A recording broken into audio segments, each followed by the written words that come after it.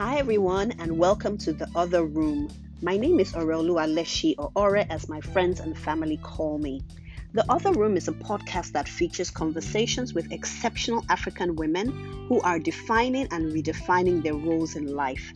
These are women who are charting their work and life journeys with purpose. We will look at their career trajectory, the challenges they have had along the way, and the things they have learned on the path to where they are now. I hope that my guest stories will help reaffirm that you are where you are meant to be, and if not, will encourage you to make important decisions about your next steps.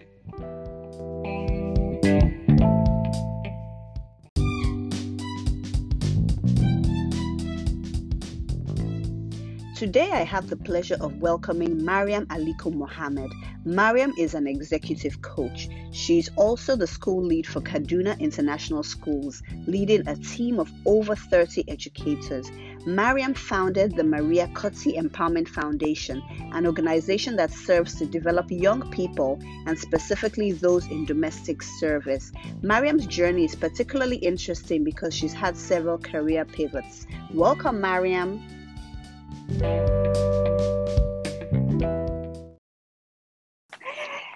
Thank you so much, Maryam, for coming on The Other Room. I'm really excited to talk to you.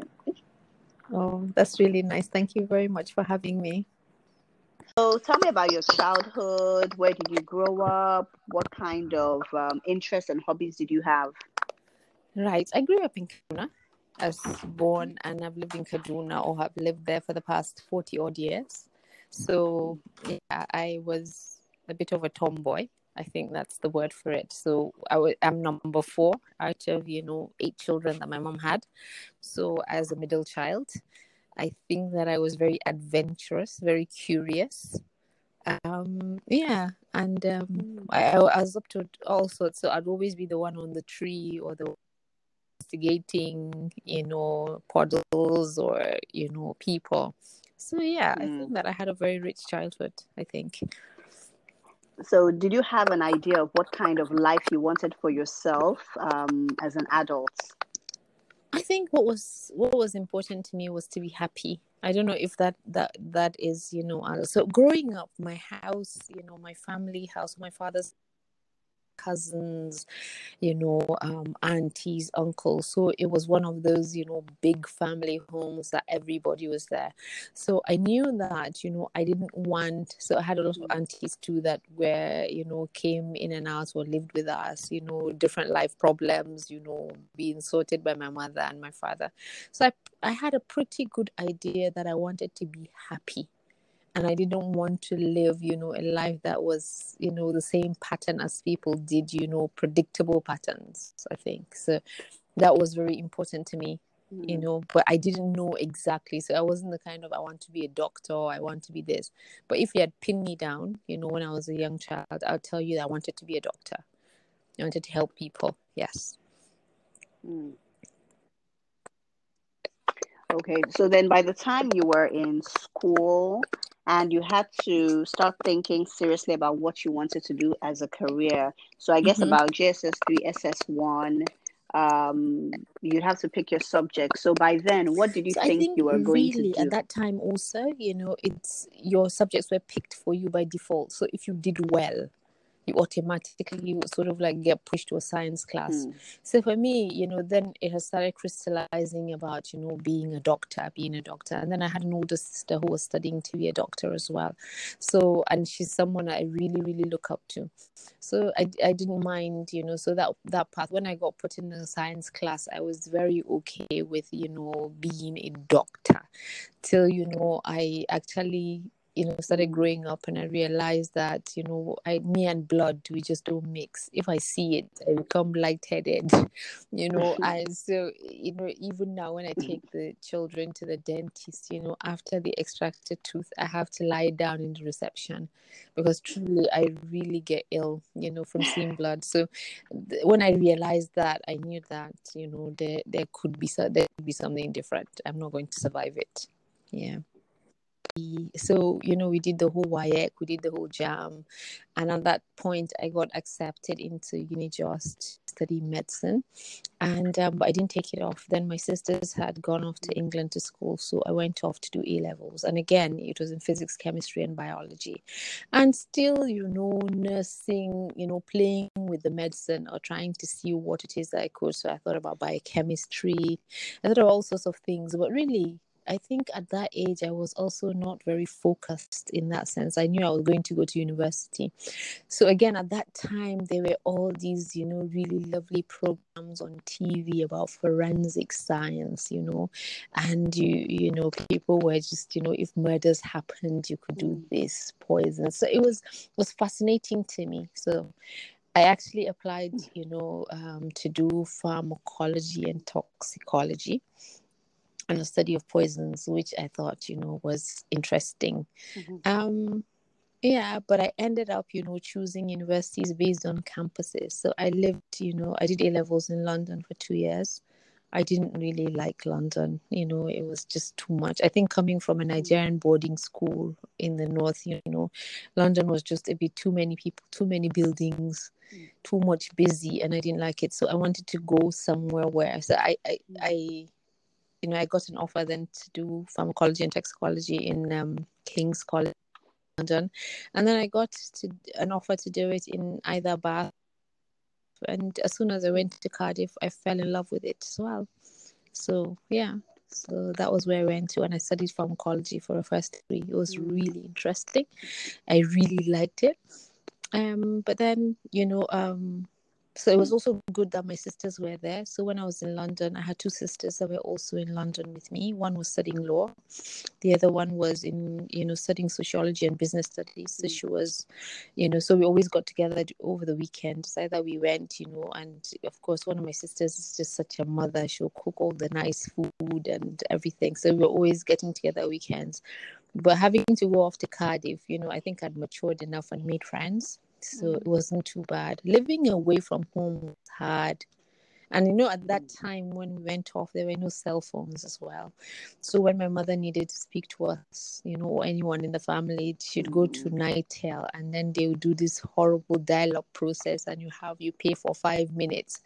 And then because the landlines also were not working, and I'll spend 5 minutes crying, and she'll be asking me, do you want to come home? Do you want to come home? I won't be able to say anything, but I was just crying because it was a totally different life. I was glad for my sisters. Yeah. So how did you start to find your place when you were in Cardiff? How did you start to make friends? Just go to all the freshest things, or new students doing pharmacology, or new students Afro-Caribbean. You try to find groups, to belong to, whether, so let's say, for example, everybody went to the African Caribbean. And of course, on going to Cardiff, my sister's friend, my sister's very, very good friend, Dobra, she's Liberian, and she had, she'd been to Cardiff. So she finished the year I came in. But it was really nice of her because she came back and spent a couple of days with Cardiff. So shopping and buying all those things and getting my room ready. Dobra did that. And then, so we knew 1 or 2 people. There are people that were in the 2nd year or 3rd year that she had known from then and introduced me to them.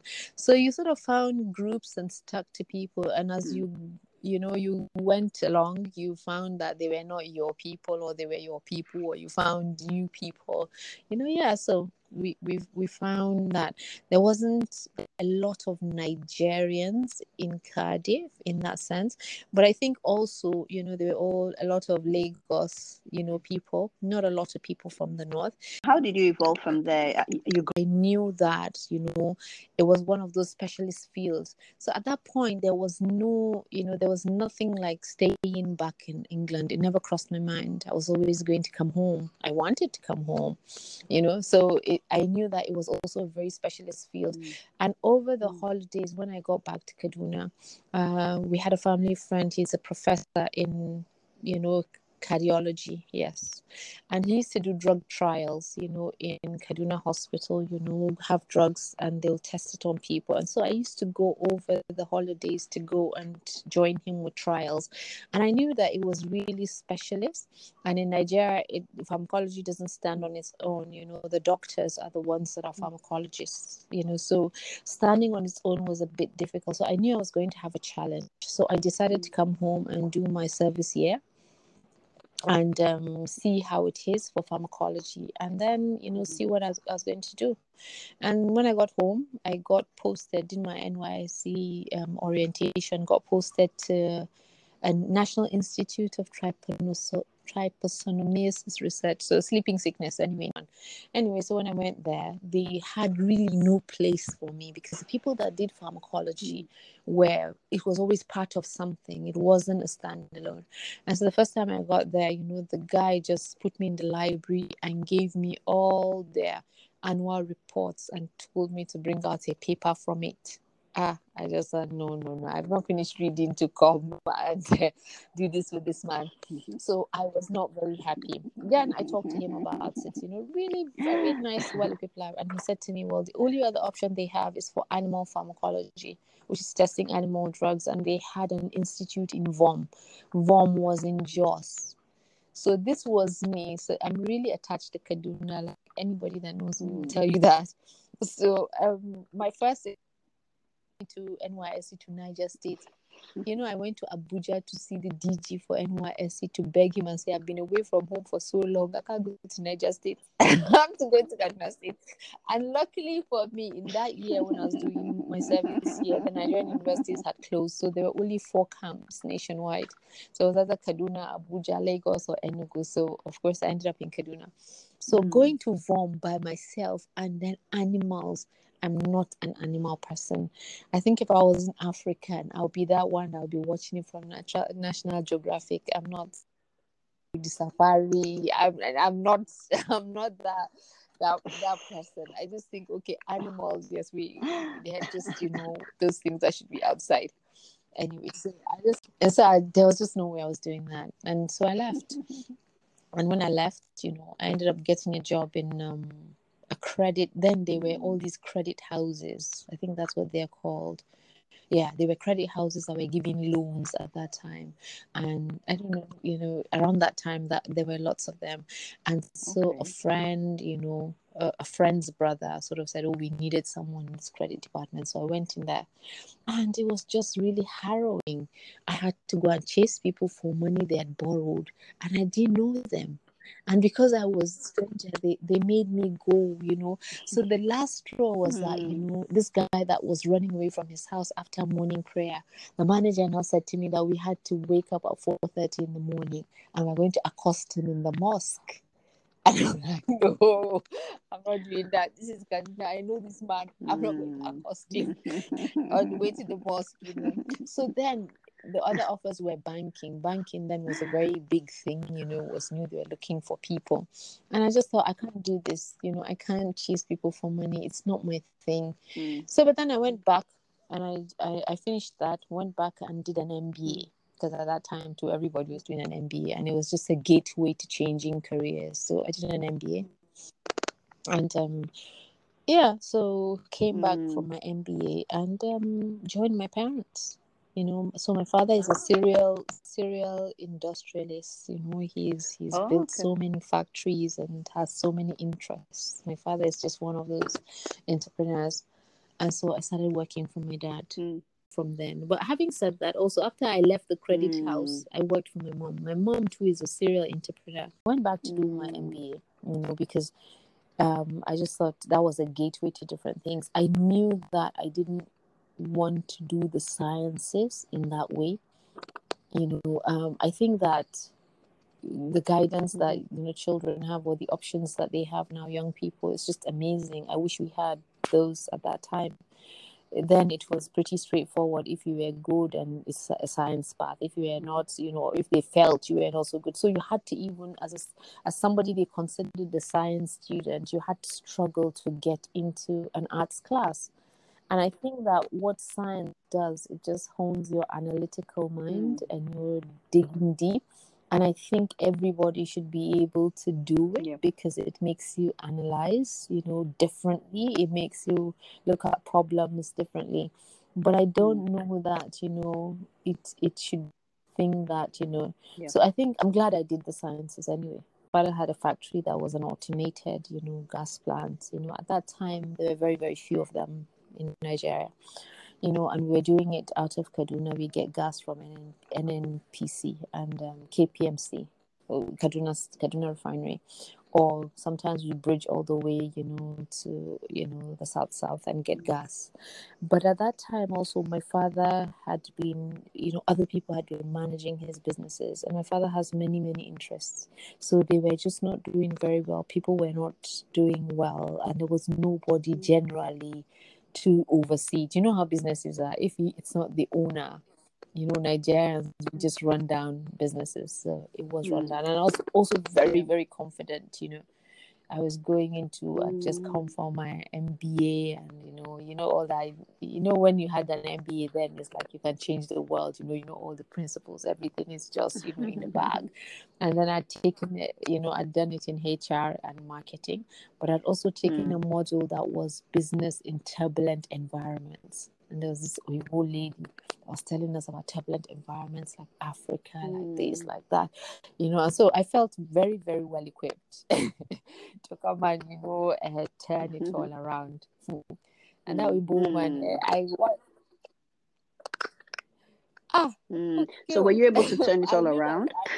after month 2 or 3, I knew that Oyibo woman had not been to Africa. She was just saying theory. She doesn't know the half of it.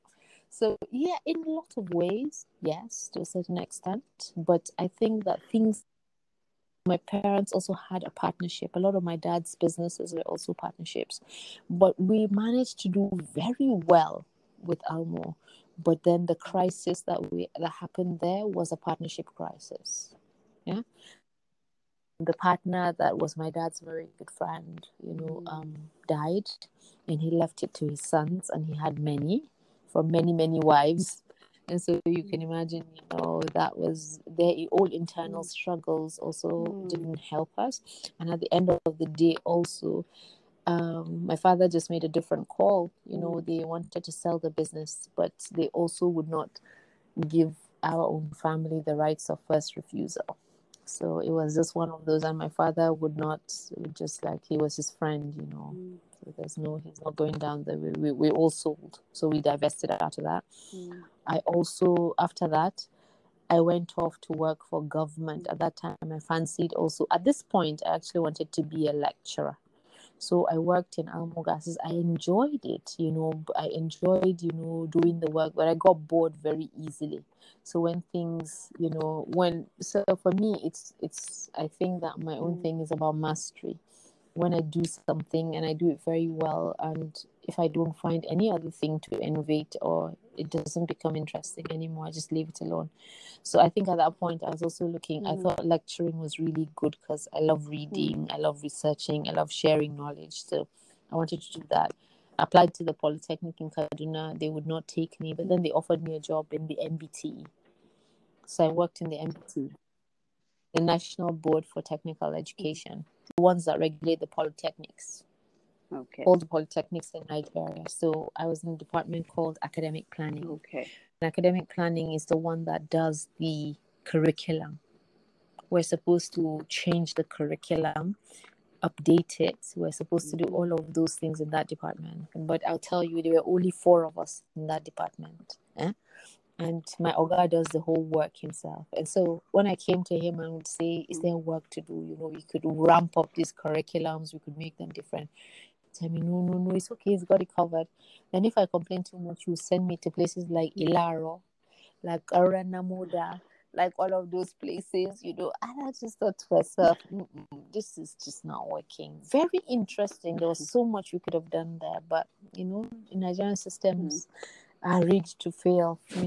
So I left there. At that time also, my father had another factory, roofing factory, that my sister was managing. and she didn't have an executive director, and she needed somebody close and good because there'd been misappropriations, there'd been all sorts. Again, the same scenario I met in my dad's other factory. And so we worked together for over 10 years. Yeah, more than 10 years together doing that. And roofing sheets that we're producing were, I don't know if you know Nigerite, Nigerite, yes. So it was part of that conglomerate when they now indigenized, and, Nigerians were said to own businesses. So people bought them, and so it's an asbestos-based business as well. So after a time, we just decided to just divest. We decided to round up the business between me and my sister. We just thought there was no future in it. There was also no investment in manufacturing. And at that time, the banks are just Shylock. So there were no long-term loans for us to even rekit or retool the factory to something else. Our institutional investors were not ready to do so. So we divested. Yeah. And then I started doing my own thing. I just started doing my own thing, which at that time, so with working with my sister, it's a company called Turner's, and our brand name for our product was Emanite. So there's Nigerite, Emanite, Etanite. So ours was Emanite. And so I worked in a factory, and for 10 years, we had this factory that ran 24 hours. And so this is what also took me back. So HR was the specialty of my MBA, HR and marketing management. And I was managing people and managing the accounts. And I realized that no matter what you gave to people, they would only produce to a certain amount, So capacity utilization is always one. We could never hit more than a certain target. So, for example, if we could do, 3 trucks at maximum of goods in a day, we always hit 2. It was very rare to hit 3. And then the machines were okay. So I realized it was a people's problem. So this people's problem, what is it, And so that is really what led me to coaching. Yeah, within that internet, and I found coaches, and then I used to read a lot. So I'd found books with Marshall Goldsmith in there. I found a few people that were coaching inner games, a tennis player, and it was all about inner games. So I used to read a lot. So when I found that coaching then was sort of like gaining popularity, and so I went on and I did like an online course, on it. This is like a free one, yeah. And then I decided this is really what I want to do, because it started also changing me. And at that time, I had my own challenges as well in my own life. So I started looking at it slightly differently. And I decided, okay, I'm going to do it from the international correspondence course was offering a diploma in coaching. And so I did a diploma in coaching. And when I did, I thought, this is really what I want to do. I love this. I want to do this. And so I searched for the best place to do it. And I found University of Cambridge. And so that was where I went and got, my coaching certificate from University of Cambridge. And then, so I did that, over a year. I did, first of all, I did, a specialty in the psychological dimensions of coaching. Then I did, executive coaching. Yeah. And I also did life coaching. Part of it is an online module, and then you had to come together in the summer for a week. So after every module, you came to Cambridge for a week to practice, to do your peer coaching, to do the reviews and all sorts of things. Yeah. Okay, so then how did you start to get clients? Were you clear about the type of clients you wanted to have? So really my dream was to be an executive coach. But clients, okay, so that is the hard thing. Coaching is a fantastic career, but it's a bad business, because Nigerians really, nobody pays you for advice.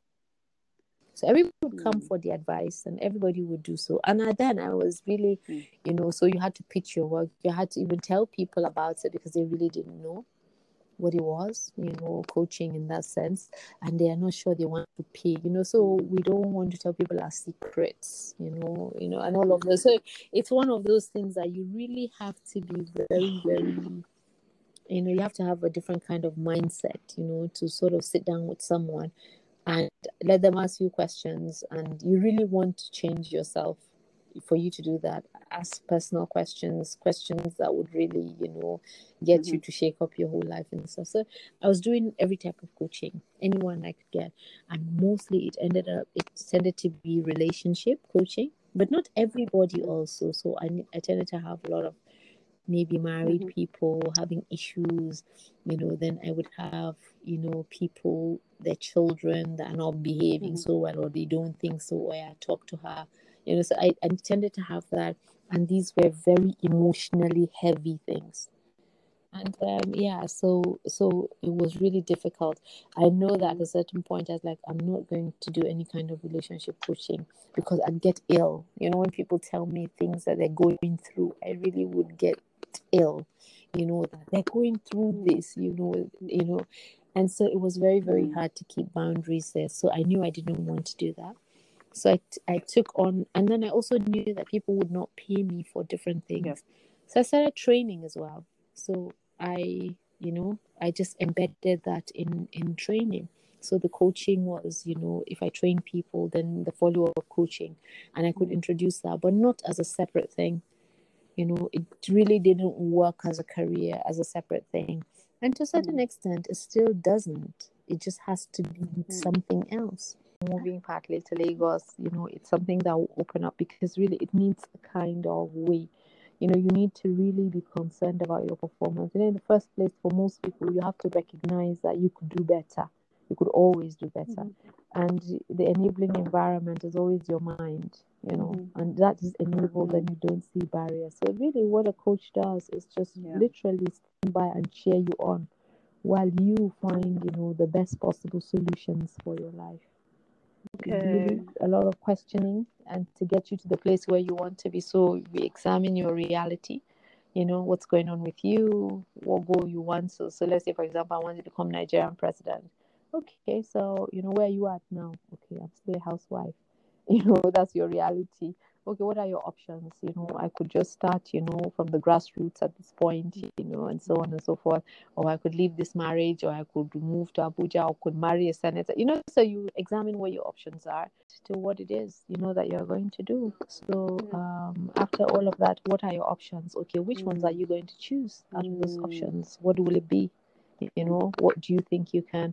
And truly, by the time you question someone, their reality starts to, their reality and their options tends to give them a direction, So at this point, for me, someone like me, if my ambition is to be the president of Nigeria, really, by the time I examine my reality and my options, that certainly is not going to happen unless there's some real disruption, and am I willing to cause the disruption, or where does that fit into my life? So it gives you permission to examine your life in a way that you may not, gives you the space to do it in a non judgmental place, a safe space, because really everyone that you love or everyone that you interact with, they have an agenda maybe, or utility to the things that you do for them. So for example, if I want to be president of Nigeria, say, for example, the closest person to me is my husband. He's not going to really like it much, is he? For me to trundle off and be going to campaign. So, as much as he would love to be supportive, it may not be advice, or it may not be as uplifting. Or let's say my mom now, I say, I want to be president. And she'd be like, what are your children now? Do you think this is how you should be as a mommy? Do you get what I'm saying? So family is, supposed to be the most uplifting force, and it is if it's gotten right. But if it's not, it's also the darkest, most disabling force ever, because, for human beings is that they need to keep you where you are at for them to, take reference from, so so it's nice that if you're the sister that does everything for everybody. Now if you are the one that knows the market, and you know where to get this and get that, you know who to call when this goes there, you know all the plumber, and then you decide that you are going to go to America to live, it will be with a lot of mixed feelings for the people that depend on you for all of that. Yeah, so I think these are the things that That's coaches true. do to be able That's to true. help you, maybe if you like shine a torchlight on it and for you to see your issues and then help you and cheer you on as you make the necessary adjustments. Unfortunately, it's not something that is truly embedded in our own society. So it's just catching on, and even when it's catching on is a more professional thing. So a coach is really someone that takes your performance to the next level in a non-judgmental manner. It's a safe space, so you can tell me anything and I'm not going to judge it. I'm not going to that, how are you thinking like this or whatever. The best I would do is maybe ask, why are you thinking like this? What makes you say so? And so it's a very, so for me, my coaching journey made me a better person, made me see where my choices are, what is important to me at those phases in my life. And even now with the pandemic, I've had to go back into the community and look for a peer coach for myself and talk through my issues or changes and stuff like that. And it's very enabling because I'm not afraid of the fact that, this person may think I'm abandoning them, or maybe this person thinks, or my husband thinks I'm not happy enough, or I'm not, those kind of things, or my children don't feel I want to give them time. So sometimes when you express yourself on what you want, sometimes it's just your worries. It's not what you're going to do, but it's just, testing. And so if the people close to you take it to heart, it's very difficult, and you may change things that you don't really want to change. You just want to sound out your mind and so on. So yeah, we all need coaches. All right. Okay. So, can you please tell me what the Maria Cutty Empowerment Foundation does for house helps and for domestic staff? Okay, so it was set up basically to just help out. We tried to run a program that's set about to standardize and formalize, that. So in Nigeria, over 4 million people. The statistics are at that time, when I set it up, is close to over 10, 12 years ago. And no, yeah, 2012, 8 years ago. So basically, 4 million people were in this industry, but it wasn't formalized. So we just thought if we formalized it, then these people will actually do better. So we did Maricotti Evolve, which was a program where we had training for like the first weeks for the house help themselves, or the domestic servant or domestic help. And we did that, and then we did also for the people, we did agency as well. So the people that wanted them, we also trained them on how to be with them. And the idea is that they worked for 2 years and saved enough money to go into higher institution. So our minimum bar was that they could go into a polytechnic that would be able to give them a diploma in 2 years. They could save enough money. That was half of their money being paid minimum wage. Half, a quarter will go to them and a quarter will give the parents. And we opened bank accounts for them. We had health insurance. We had pensions as well for them. And we started small with a pilot of friends. And then there were quite a lot of problems that went with it. Sometimes there was mistrust. The parents were not happy. We were not giving them all the money. They were not happy with bank accounts because this is such a process. How are we not sure you will steal our money after, and so on and so forth.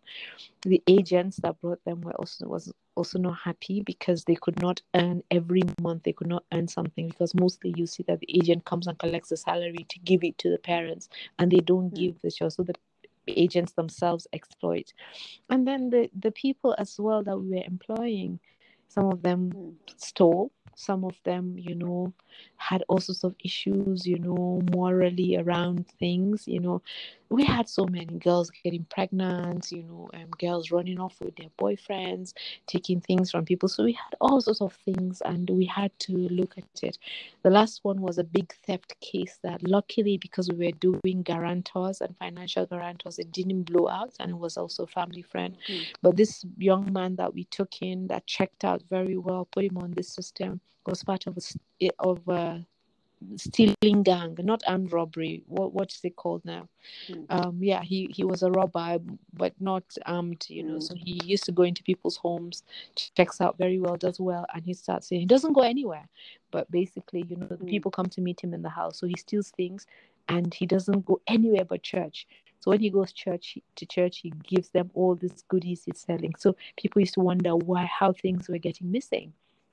But that was what this boy was doing, and he was so trusted because he was just the perfect thing. So we had, those things. We ran that for a couple of years. We also even partnered with Directorate for Employment, trying to get them to adopt that. So instead of teaching people carpentry, fashion, whatever, we tried to get them to do domestic services.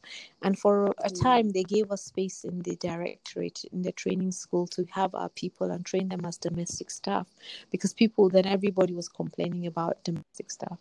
And we did that, but these issues, we didn't have enough insurance to pay people. It was getting bad. So we thought, okay, let's do it differently. Let's start advocacy, where we'll meet people to pass laws that, this is what we should see, or form a pressure group or whatever it is. Then my own life too, started taking different turns, and I left it. So from that actually, I got recognized as somebody doing youth work. And so UNDP and, at that time, HP Life were training people, and they thought, why don't you just train them up for, HP Life entrepreneurship, give them skills, to be able to open their businesses. And then I had never thought about that. I just wanted something workable. And so we got into HP Life doing that. Then we got also recognized by the ILO. Okay, ILO was doing something. Why don't you, since they're mostly girls, do gender things around that? Let's look at growing our businesses, gender things, what they could do, and so on. So that was really also good training. We started doing that with them. We started encouraging them to form associations. So after church, instead of just going to have a party, we would have a space for them to say, come and talk about your life, what kind of work you're doing, what you want to do, and so on. And then we now got into gender work, doing a lot more things with girls. There are more girls in that industry.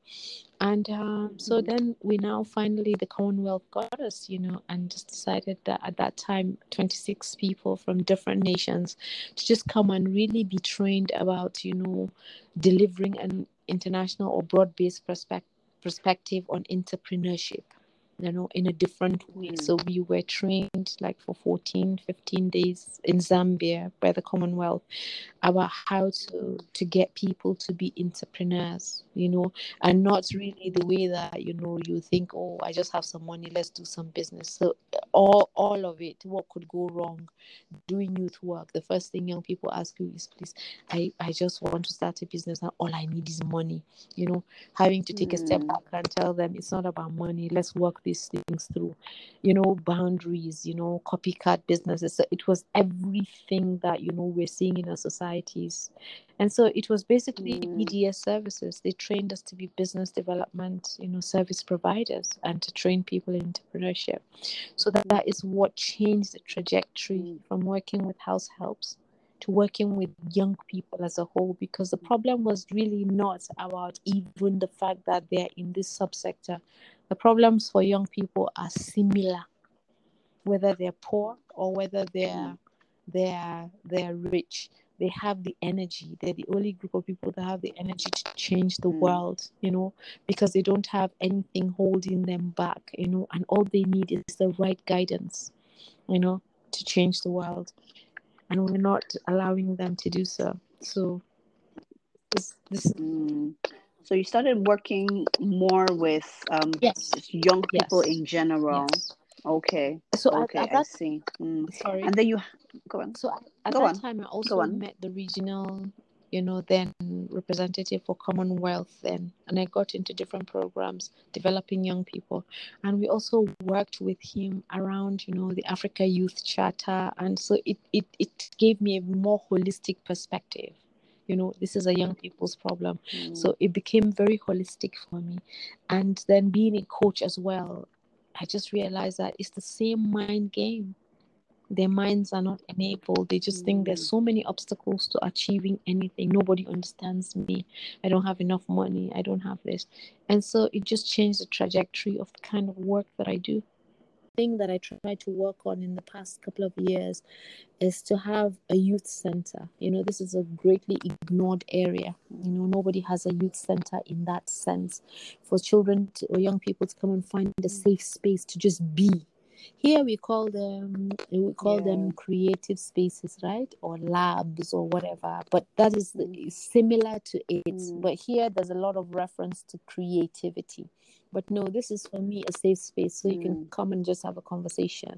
And we did have something like that in Kaduna, in Ilmi House. A friend of mine came and wanted to set up a library and was interested in the arts. I also had this program-based things about young people, and we set up something, and we did it for a couple of years, and it was just fantastic. But now I want to set up something, but my youth center, it's really, I don't want to develop skills in any way. I just want to build the mind. I just want you to just come in and be changed by the fact that somebody can talk to you and get you to the place where you want to get to, and put you in the right space and provide the right support and give you the right direction. Not necessarily, oh, I'm teaching you how to make soap, or I'm teaching you how to do tie and dye, or no. Because a person that is enabled will go and look for those things that they're interested in doing, and they'll do them with or without me, if they've switched on the right way. And I think it's very prescriptive to tell people this is it. Okay, so now we're doing agribusiness. Everybody rush to agribusiness. But it's not everybody that will thrive in that space. And we're training young people to be sheep, to only look for obvious opportunities. How about enabling? Yes, and the trendy and things, how about enabling their mind for them to see opportunity in everything? And for them to be okay with those opportunities. So if I decide that, I really, really would like to provide vulcanizer services plus, I should be enabled to do that, That's really fantastic. I mean, I can speak to the truth behind the importance of having safe spaces. I mean, I've been to different youth centers in different parts of the world, and some in very dangerous neighborhoods. But everyone knows, even if they're in neighborhoods where there are lots of like gang activity, everybody knows that the youth center is a safe space, and they come there and they're loved and they're cared for. They can do their homework, they can take a nap before they go back to their real life. reality. And for some children, that's the difference, surviving, even being alive or dead. For some children in those societies, that's the difference between a short life of crime and pain, and a life that's enabling. So for some people, they'll tell you their parents are alcoholics, they're this, they're that. But when they come to the youth center, there's that person. So really, that for me is my dream. And this is also something I try to sell to various governments to look at it. If a young person does not have a channel to channel their energies, they will channel it in the negative way. So do things, have a sports place, have somewhere where they can go and be themselves, and this pressure is off them.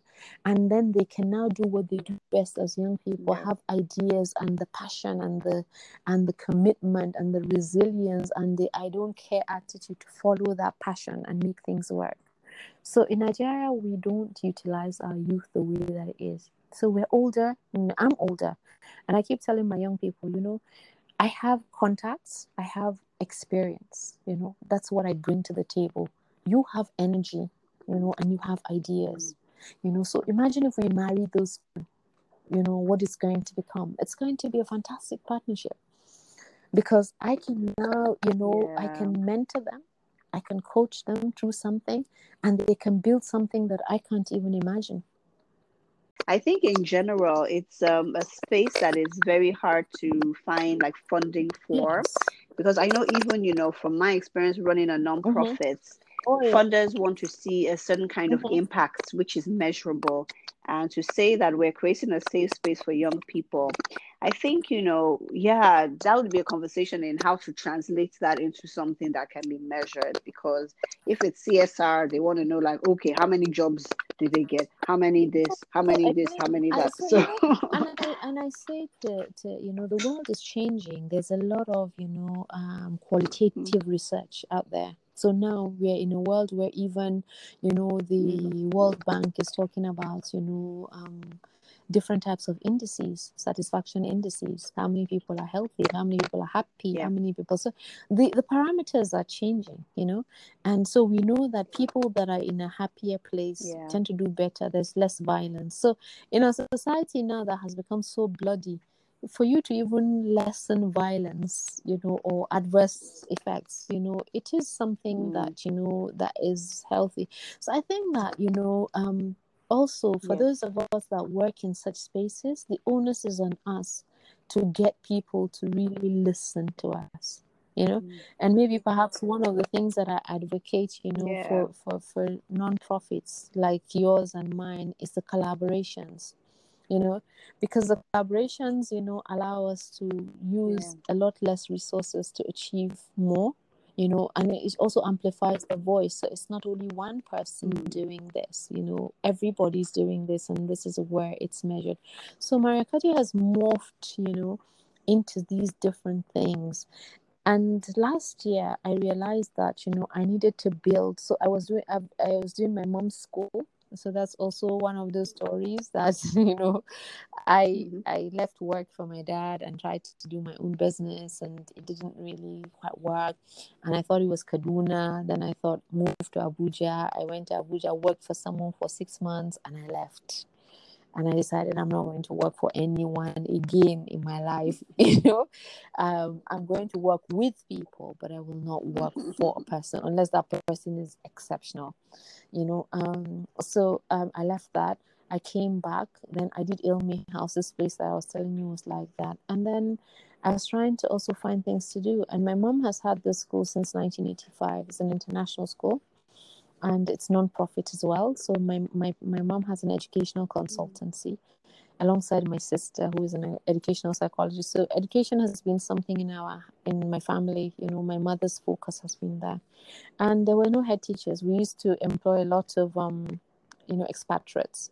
And at the time at which I was coming into it, the naira jumped from 165 to 300 and whatever to the dollar, and we found that every time we got Uimbos in, there was no transfer of education or skills to our people. They would come in, they would head school, and it was always like they were so apart. And again, as I told you, being a coach, I don't know why Nigerians or anybody can do the work. Skin color or processes are things, okay, skin color, you cannot change it. The fact that they've been part of a system that demands, excellence and accountability doesn't mean we can't. Doesn't mean we cannot, do that for ourselves. It's because we don't hold ourselves accountable. So we made a decision with the board, which is like mostly family, to say that we're not doing expatriates again.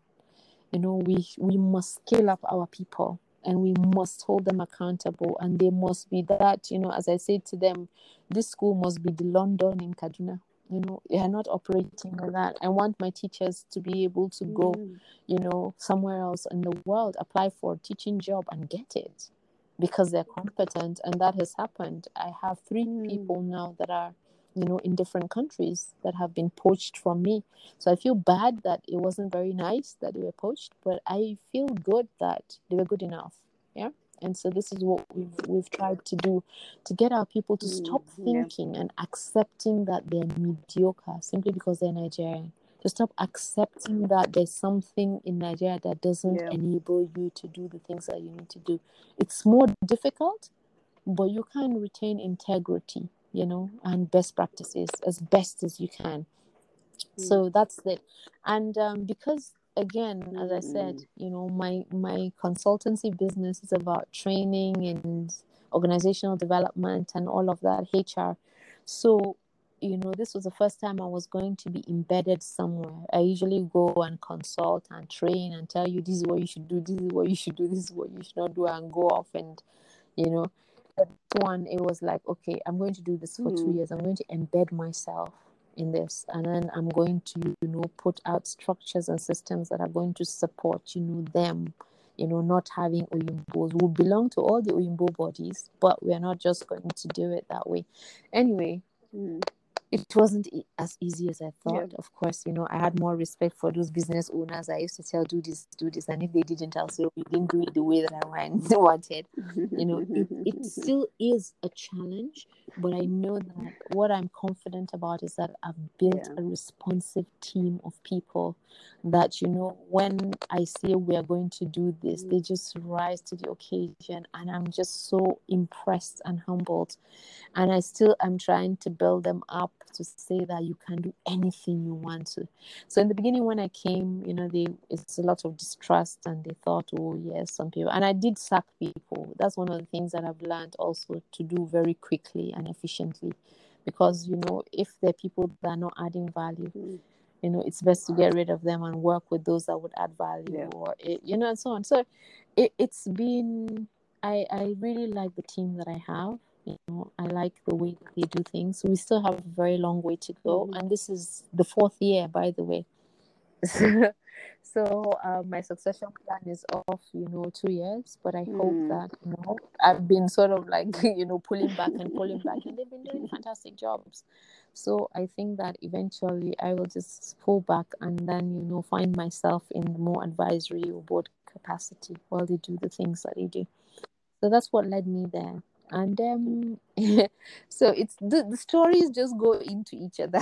The stories go into each other, but I find that all I'm doing is related to one thing, which is developing people and developing hopefully their minds.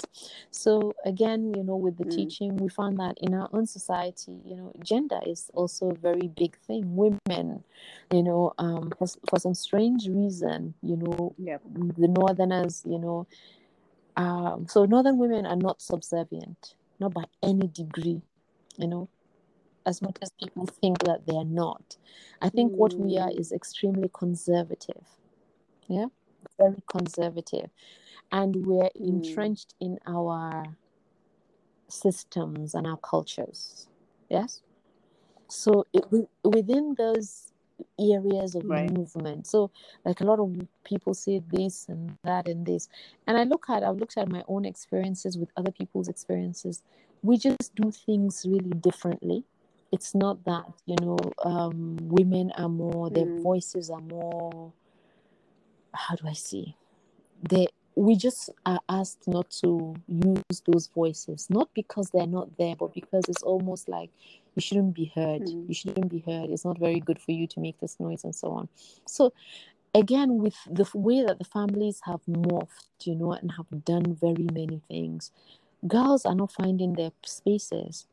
Men are also in our societies have become something else, have become worse actually in more ways. Oh my God, this is a podcast, right? They're going to hate me for this. Okay. No, it's good to be honest. I love it. And the girls also are reacting. So as someone that I know put it, in her all and her whole anger, women were told to do A, B, C, to do things well. We're taught to cook well, to sweep well, to go to school well, to do everything well. And we're asked also to be with a guy that has not had to do anything well. Anything well. The best that he could have done is they say to him, you should earn a living. And this living that he's earning is for him only, mostly. And if he's really quite good, he will do it for his whole family. Yes, but he has so much permission to not do so many things in a way that women don't have, and our girls are struggling with that.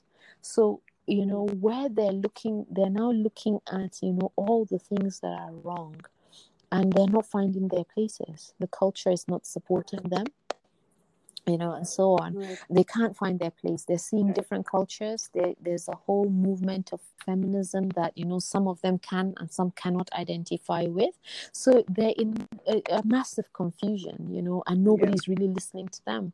Our culture is very much, don't say this. You can't talk to me like this. My mom, I'm your mommy. I can, So there's not a lot of expression, and so we decided to have the boot camps.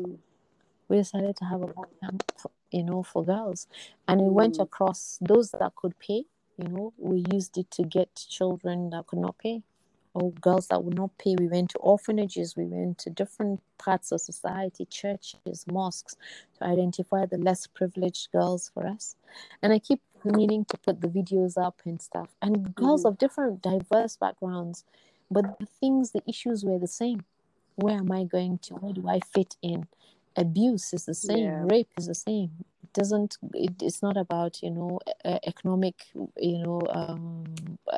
whatever livelihoods. It's not that my parents are rich and yours are poor, and so I'm prone to more abuse or not.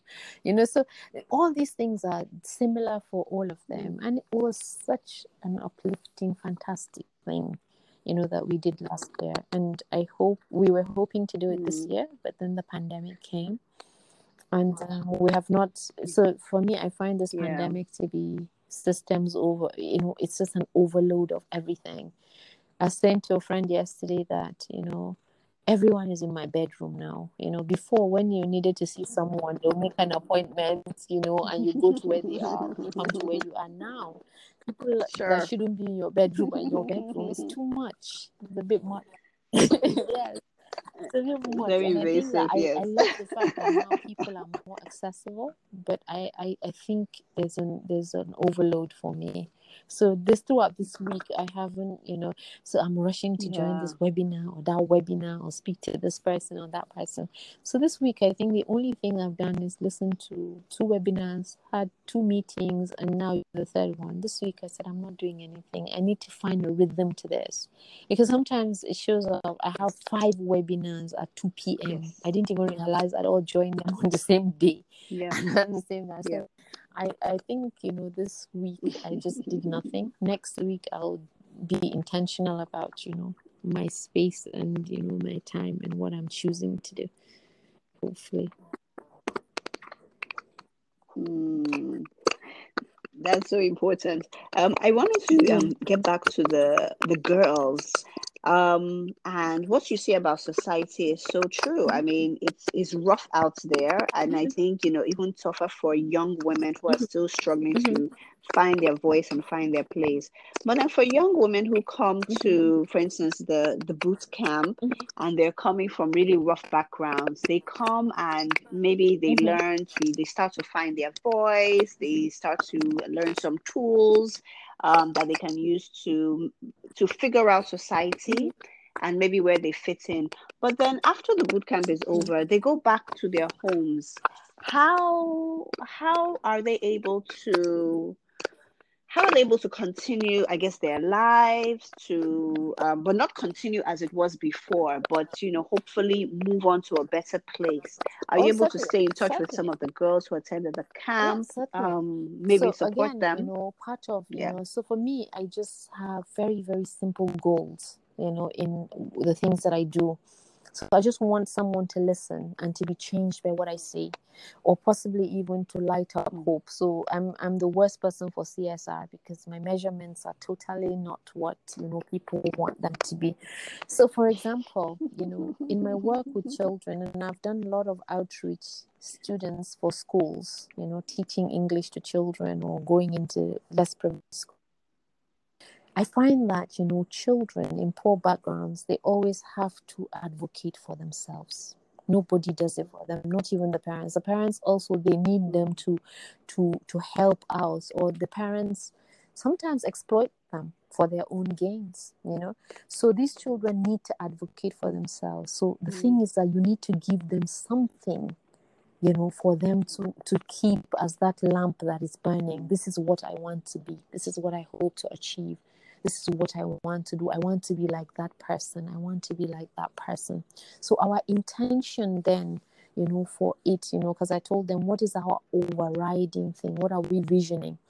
And so what we did was that for these children, for these girls to find a community, an acceptance for what they are. We had a girl there that, her father was raping. We had one that sat and wrote us an anonymous note to say, this is it. We had one that said that, she can't afford to go to school. And one person that has a shop has said that if she sleeps with him, He'll be giving her so amount every month. So we had those. And then we had the most sheltered backgrounds, children that were in boarding school abroad, that their parents had private jets. We had the whole spectrum. And one of our most empowering moments was two of those girls that hugged themselves and just cried and cried. And the one that had the private jet was telling her, Agnes, I love you forever. We've got that on video, and it's for us, it was more the fact that these children would have light. They know that there is light, because sometimes the darkness is too much for them and they don't know. They can't even imagine light. So that's it for them to imagine. We have a group for them where, now it's not so active. Some of them, every once in a while, they will. We have a way that, so everybody that sponsored girls, we have the girls assigned to us that run the camp. So every so often we check up on them. So there are people from that camp that have, decided to give them some skills in terms of, maybe to teach them to sew and so on and so forth. So we follow up with those kids, with those girls. A lot of them need more following up than most. And some of them have started calling us to say, when is the boot camp? We should have something virtual. But we've not wanted to do something virtual because with the pandemic, we can't get to the girls that can't get the internet or don't have a computer. And we will not do it without them. It will just defeat the purpose. We'll exclude them again. So we're hoping that if it eases, we can now, find a way to get them together through their sponsors and have this thing again. So I think sometimes it's that, you show a person the possibility. Sometimes they don't even know. They don't know. They don't know that there's a better life. Do you know? They don't know. Some of them are surprised that when I say you don't have to have 3 boyfriends, or I say to them, why are you collecting money from someone to do your hair? Of course, if you collect money for him to do your hair, he will take liberties. You've said yes to something. You have to pay him back, So we got down to brass tacks. We had men there, we had older men, we had young, a few younger men. We had more older men to tell them the male perspective and how they see things. And it was everything, etiquette, how to be, how to greet. Some of them did not know these things. Some of them, the things that we take for granted.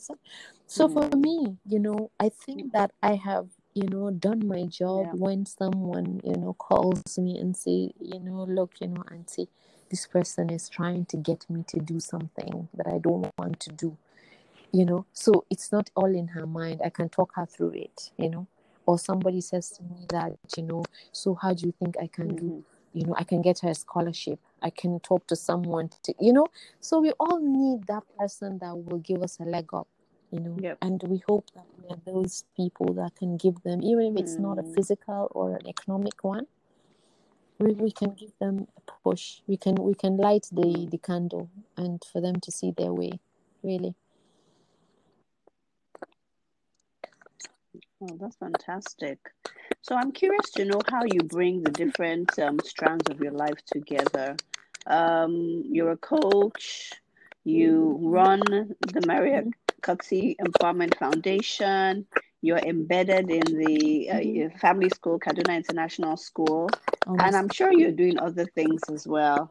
How are you managing to bring everything and do them, with some harmony and I don't know about obviously competence or harmony, but here's the thing. So for me, all of it is about learning and teaching. So recently, I picked up something from my Angelou, and if it says, if you get, give. If you learn, teach. It's just all about teaching, and learning. That's all that it is, So if you look at all of these strands, it's just about developing people and developing myself, whether they're children, whether they're whatever, to have a semblance of a life, being human. In Hausa, it says, mutun means, a human being, but to be a mutun, to be human, to have that dignity, to have access, to have agency. That's the word I'm looking for. So in all these things, it's the same thing, for us to all have agency for our lives. And as I was telling my husband yesterday, as people that believe in God, and we have a religion, it says that we shall stand before God. So, how can you defend a life you have not lived? How can you? So I think that everybody should have agency to be able to stand up and say, I did this and I did that. And, God doesn't come down and do his own work, right? He does. And, for me, also, I've also said I'm not exactly the most religious person in the world, but I want to go into heaven. And so there's a way that, there's something that they say in Islam, that may you go to heaven without, scrutiny, for God not to stand you up and, defend your life. May you get into heaven without any of that defense, May it just be an open door for you. So, so I keep saying that, that's what I want. I want, when I get there, for the angels to say, oh, look, she's here. Oh, she did so. No need for her to, iron out her dirty laundry, and no need for us to hear dirty bad things. Let's just laugh. So, that's for me, I think that's it. Wow, that's good. I love that. I love that.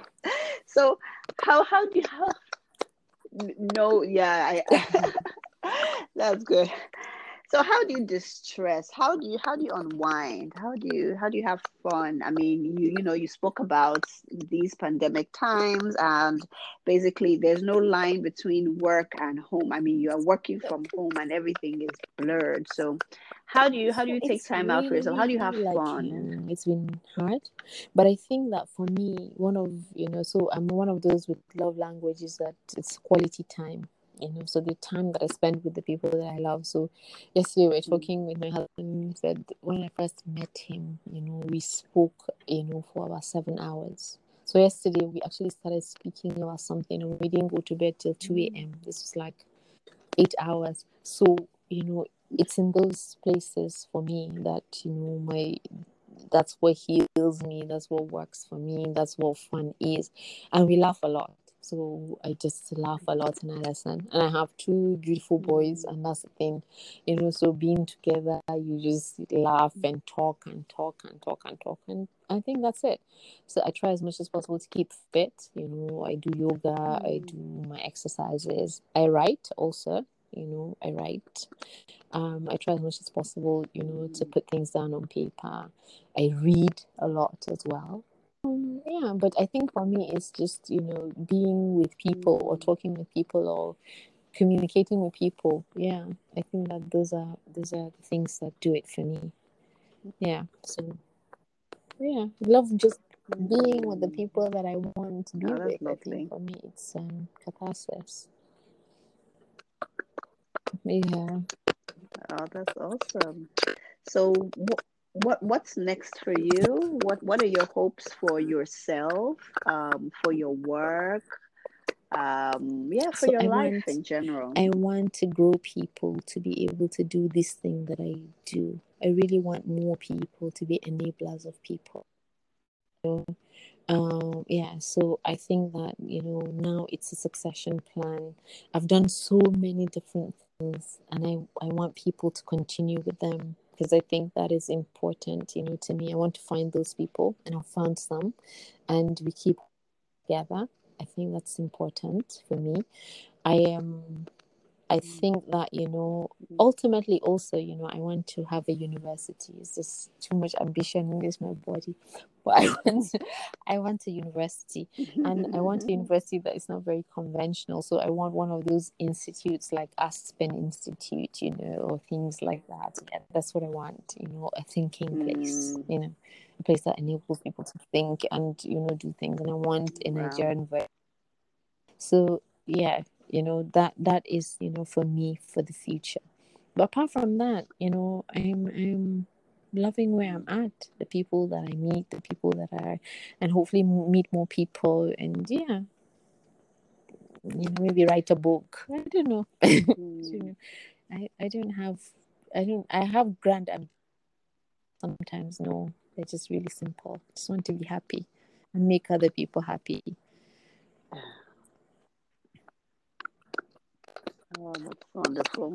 Well, thank you so much. I really enjoyed hearing about your life story, and everything that you've done, your work, and your aspirations. And I wish you all the Thank you. best All for right. everything you're It's going to do in been the future. amazing. We've talked and talked and talked and talked. Okay.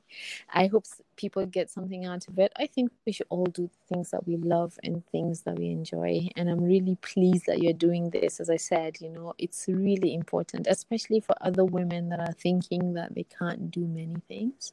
It's always inspiring. So, all the best. And as I always say, I hope that we get a chance to collaborate. And also, in doing my coaching practice, so, if you know anyone that has any need for a coach, I'm willing to do a team coaching and a personal coaching for, a person and a team, just to get in it. If people are interested in, they should just let me know, because I like people. Oh.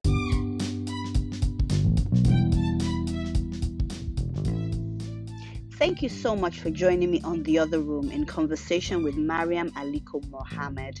I really enjoyed speaking with Maryam and learning about how she followed her interests and also took advantage of opportunities that came up and moved from one career path to another career. I also really found it interesting how she's able to showcase different interests and aspects of her personality through the different things that she does, from coaching to her work with the Maria Cotty Empowerment Foundation. If you enjoyed this episode, please leave us a voice message and tell us about some of the things that you learned from Maryam. Also, subscribe to The Other Room on your favorite podcast app, and please give us a rating and review. Until next time, live your life with boldness and joy.